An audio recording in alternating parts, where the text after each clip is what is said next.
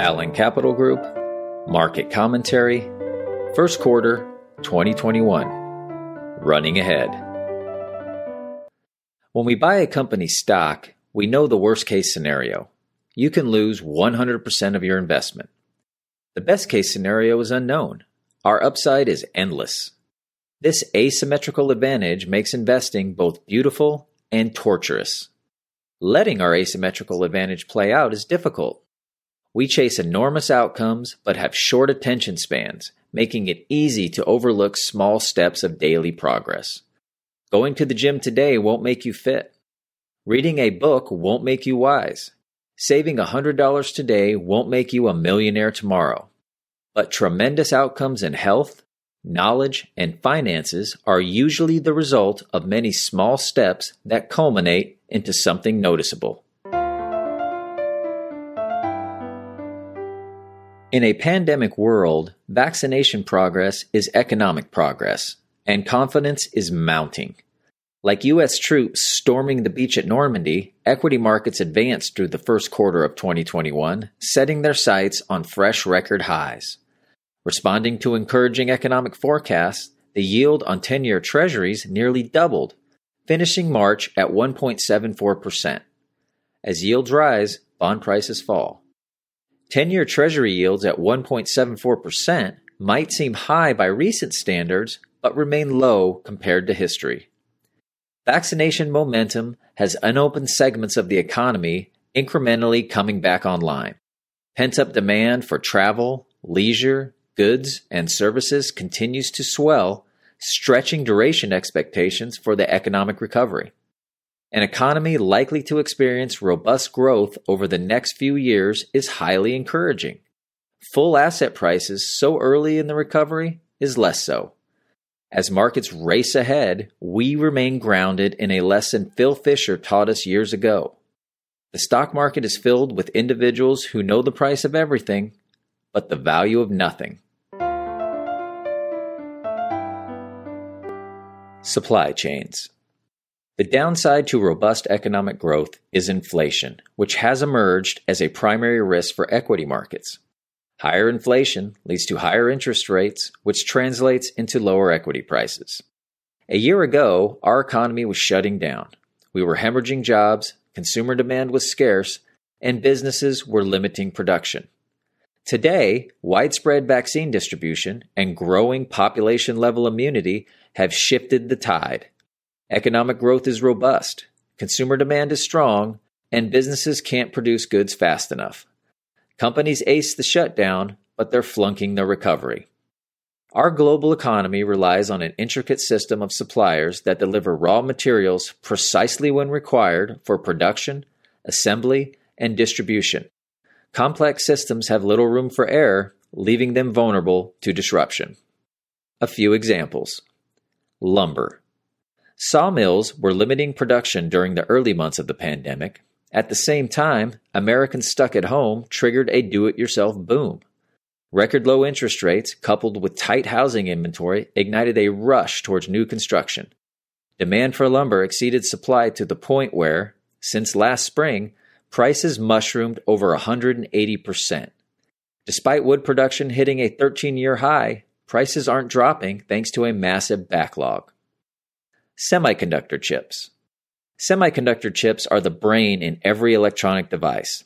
The pandemic-induced work-from-anywhere environment shifted consumer preferences, boosting demand for TVs, mobile phones, laptops, game consoles, and cars. Manufacturers, caught off guard by surging demand, ramped up their chip orders, but supply wasn't there.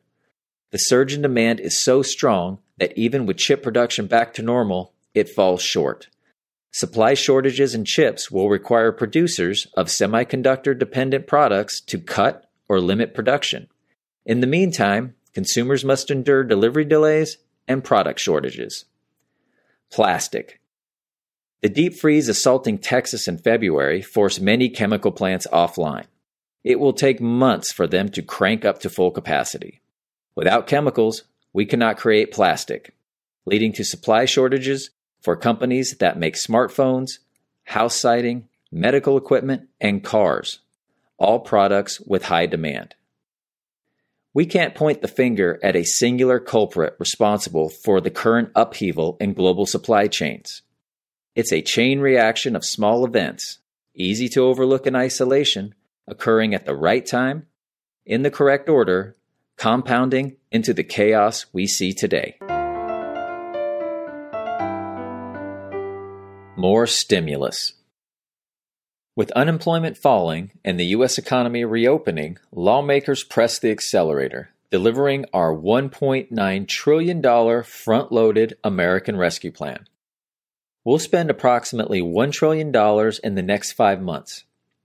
During the first quarter of 2021, the Treasury distributed an extraordinary $643 billion to U.S. consumers, up from $196 billion distributed in quarter 1 2020. We now have more fiscal stimulus in 2021 than we had in 2020. The additional flood of money is hitting the economy just as a wave of pent-up demand and cash saved by consumers during lockdowns is unleashed. In a recent interview, Federal Reserve Chairman Jerome Powell said, "We feel like we're at a place where the economy is about to start growing much more quickly and job creation coming in much more quickly." Yet, he isn't concerned about long-term inflation, excess in the stock market, nor the recent run-up in bond yields. He has repeatedly expressed the Fed's view that inflationary pressures from the economy's return to normal are temporary. The Fed feels there's plenty of slack in the system, as the unemployment rate remains high and capacity utilization low. Simply put, inflation is too much money chasing too few goods. Thanks to lockdown savings and generous stimulus, the consumer has capital. Thanks to supply chain disruption, coveted products are limited. We hope Chairman Powell's assessment is correct and short-term inflationary pressures fade as stimulus winds down and slack in the economy is taken out.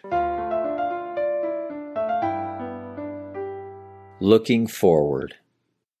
As we become numb to enormous stimulus figures, U.S. fiscal discipline becomes threatened.